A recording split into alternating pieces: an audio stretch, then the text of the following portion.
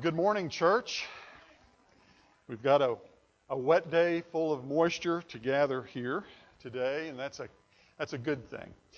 My name is Carson Reed. I come from Abilene Christian University. I serve as a professor there in the Bible department, and I also direct an institute called the Seibert Institute for Church Ministry.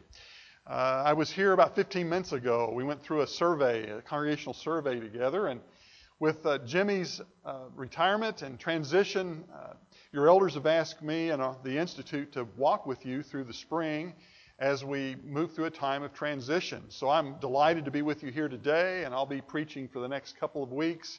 I've got some of my other colleagues that will be coming in the coming months to preach and be with you. I'll be working with your elders through a number of exercises, and we'll be developing a search committee and all the kind of work that goes on to prepare for the next chapter in Kerrville's life.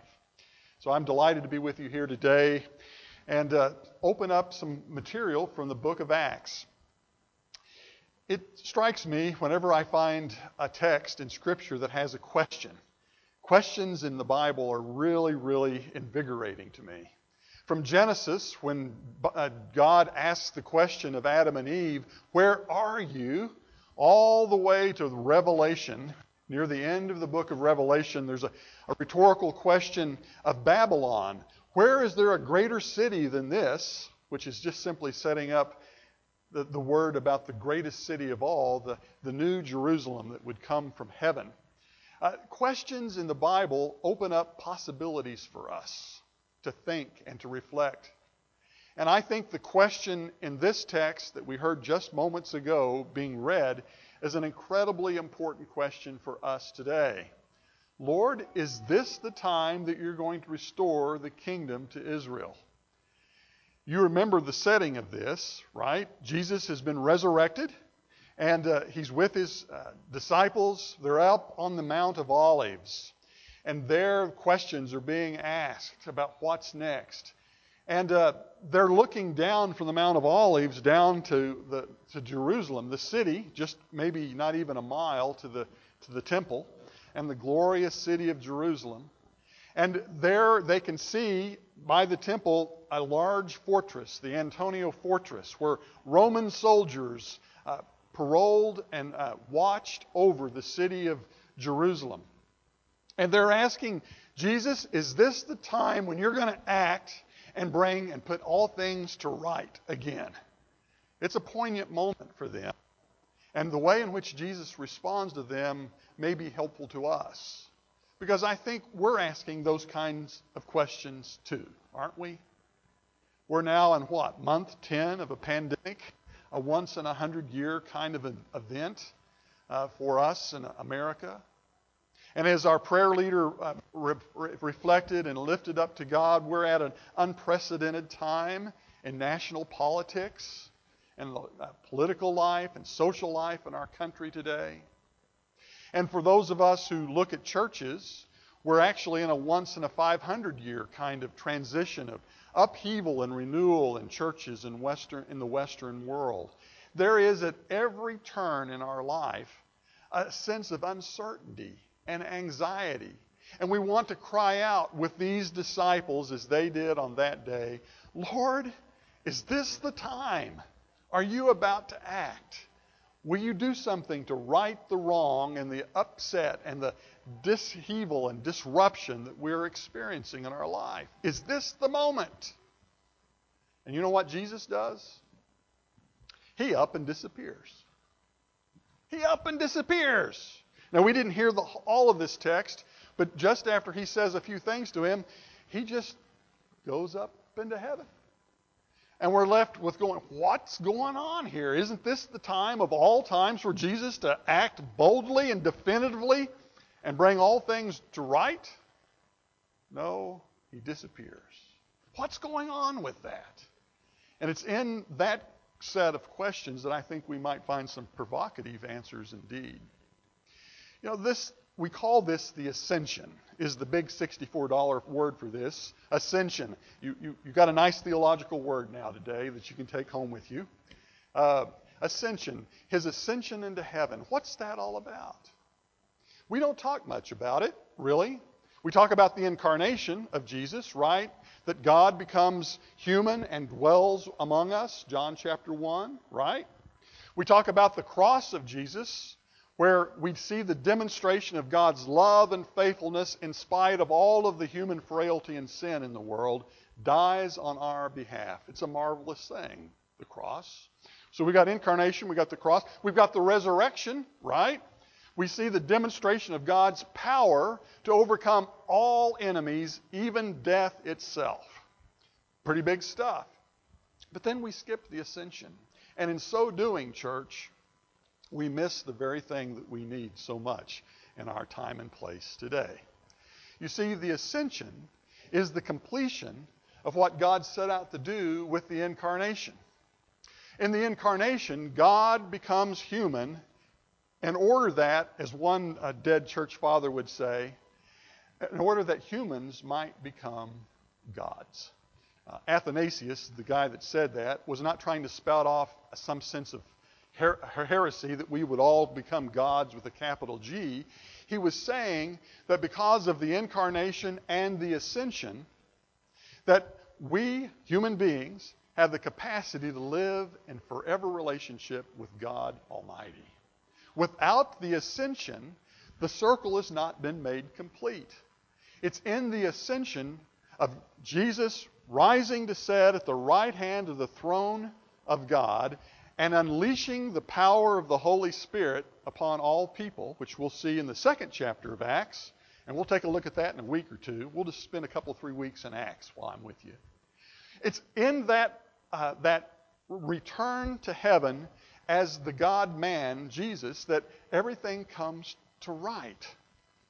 You see, sometimes as church folk, we get the notion that what God wants to do is put us in his hospital. And sometimes we talk about the church as being a hospital where we know that God loves us and cares for us and all that sort of thing. And that's certainly true. But the ascension, with Jesus' return to heaven, he's putting into motion something to not keep us just as we are, broken sinners. What he's doing in that moment is unleashing the resurrection power of the Holy Spirit to transform us. So that the church is not a hospital, it is actually a rehab center. It's a place where we are being restored and renewed to be the new persons and the new communities that God wants from his people. That is what's being unleashed in this moment where Jesus just sorts of disappears.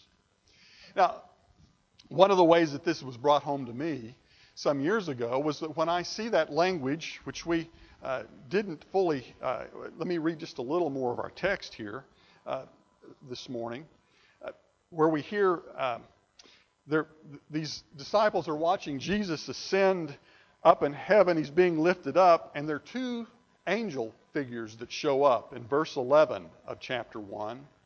And they say, "Men of Galilee, why do you stand here looking toward heaven? This Jesus whom has been taken up from you into heaven will return the same way that he came."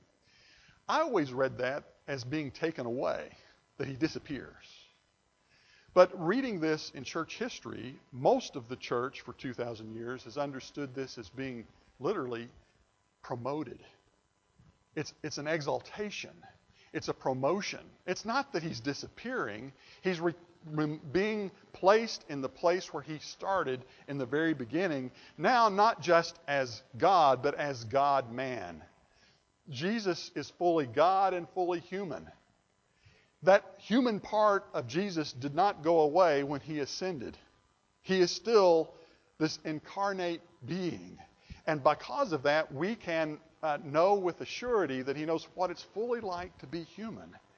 And in that moment, and in that return, sets up the next steps of this whole story of God unleashing his power and his wonder upon humankind. And that's what we need, church. We need it desperately. We need for God to unleash his power to renew and restore us. We need it in our lives. We need it in this city. I got in last night before all this started happening, and I went to Mamacita's. I don't know if that was a good thing or a bad thing, but that's where I was told to go by somebody. Was that a good thing? Yeah. Well, and I went early so I could kind of find a quiet place to get in the restaurant. And I had quiet for about 3 minutes, and then they set two couples right up next to me. And here I am all by myself. I hate going out alone, don't you? But here I am. I'm reading the newspaper on my phone. But I could not help but overhear the conversations by two, let's call them middle-aged couples on either side of me. And I heard the gamut of human experience. Worrying about aging parents, trouble with the loss of a job, children in trouble. Mom wants to go to church, but we're not sure she should go to church. And then this was really heartbreaking to me, where this woman said it would be nice if she could go to church because she thinks that she can find some community there, but I quit going to church a long time ago because I just don't find anything meaningful at church anymore. And on it went. And I sat there and I began to pray in the middle of my beef burritos or enchiladas. Lord, this city needs the witness of Christian people who speak the truth about what God is unleashing by the power of the Holy Spirit to renew and restore. This city needs that. And I'm not telling you anything you don't already know, right? And I could tell you stories not just about Kerrville, but about Abilene, where I live, or Dallas, or San Antonio, or New York City, or places like Washington, D.C. And on it goes, right? We long, we desire for God to unleash and restore and renew. And you know what? It is not fully true that Jesus just disappears in this story, as I said. Really, he's being promoted or exalted. And in that exaltation, he says a couple of words to these disciples that I want to leave you with today. He tells them, first of all, to wait. Just hold up. Don't go rushing every which way, trying to restore and renew all on your own. Wait. Hold up. Because I'm going to give you power. It's not monetary power. It's not political power. It's not social power. It's not personal power. It's Holy Spirit power when the Spirit comes upon you. And then you will be my, what, church? Witnesses. You will be my witnesses. You know what a witness is? A witness is somebody who has seen the truth and is willing to speak about it. And what we need people who are willing to speak the truth about Jesus, about the transforming power of God and what God can do in our lives and in our communities. This is what he's inviting them to do, to wait until God acts powerfully. Now, some of us have had this, I expect most of us have had the experience about waiting. Waiting is a hard thing to do. If the pandemic has taught me anything, it's taught me to be more patient. Has it you? I have to wait. I got to wait on a test. I got to wait on a car. I got to wait on this. Got to wait on that. But you know, something happens if we think about waiting not as a passive thing, but as a time of preparation. What might need to happen in your life, my life, in this time of waiting?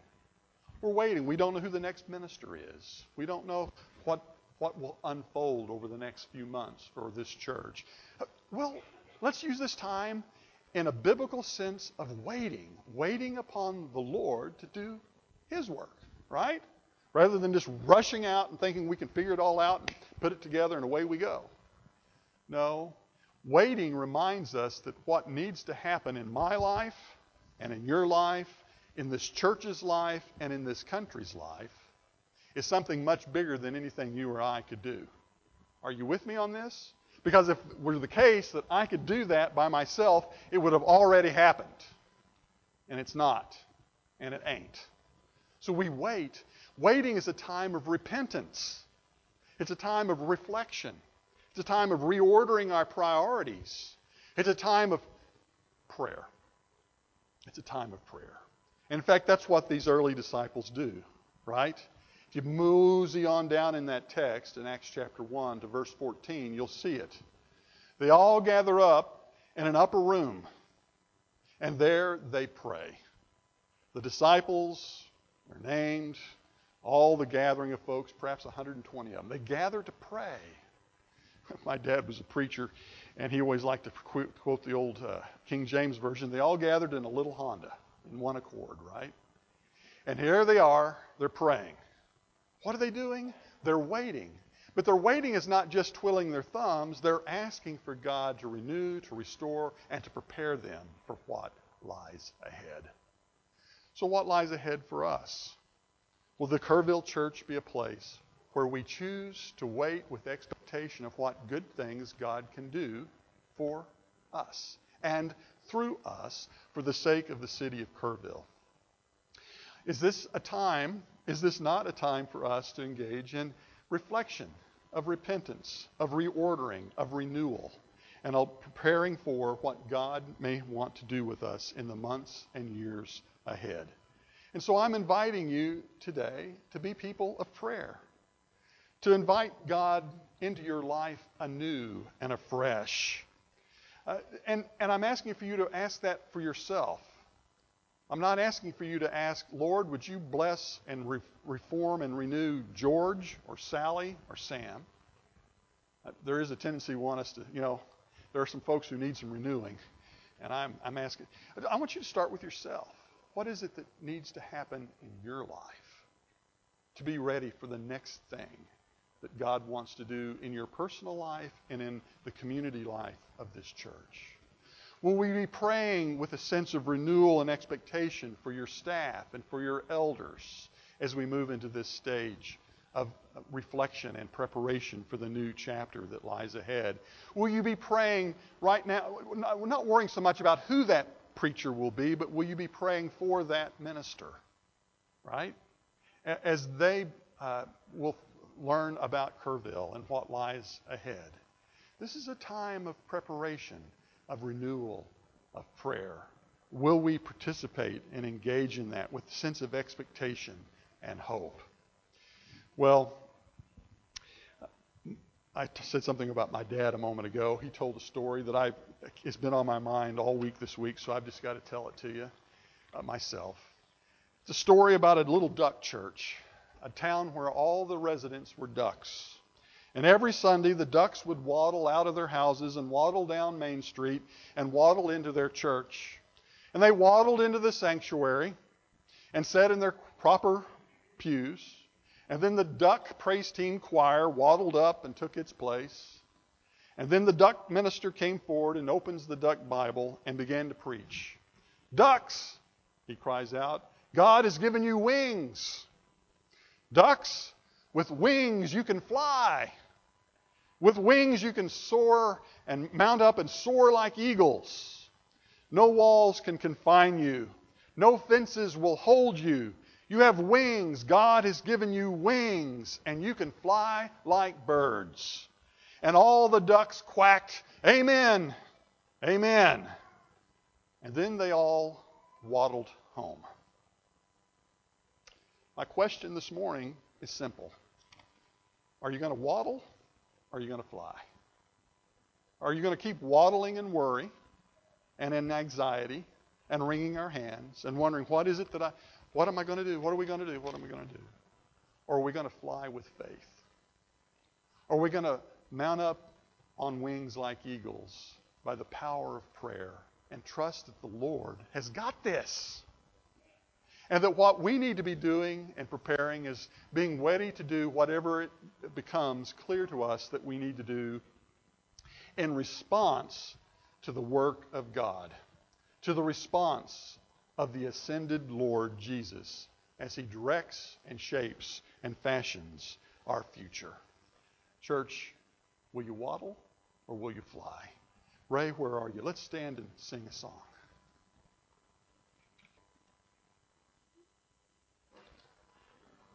Good morning, church family. We're here today to share a common meal around the Lord's table. Please take out the bread. What do you think about when we break the bread? For years, I thought about Jesus on the cross and his suffering, and not much else. Then Greg Cummings, many years ago, preached a sermon, and he talked about worship, and that just as prayer and singing have a vertical and a horizontal component, that there is a horizontal component to the breaking of bread, that we are a family, and that this unites us. The spiritual body of Jesus is the church.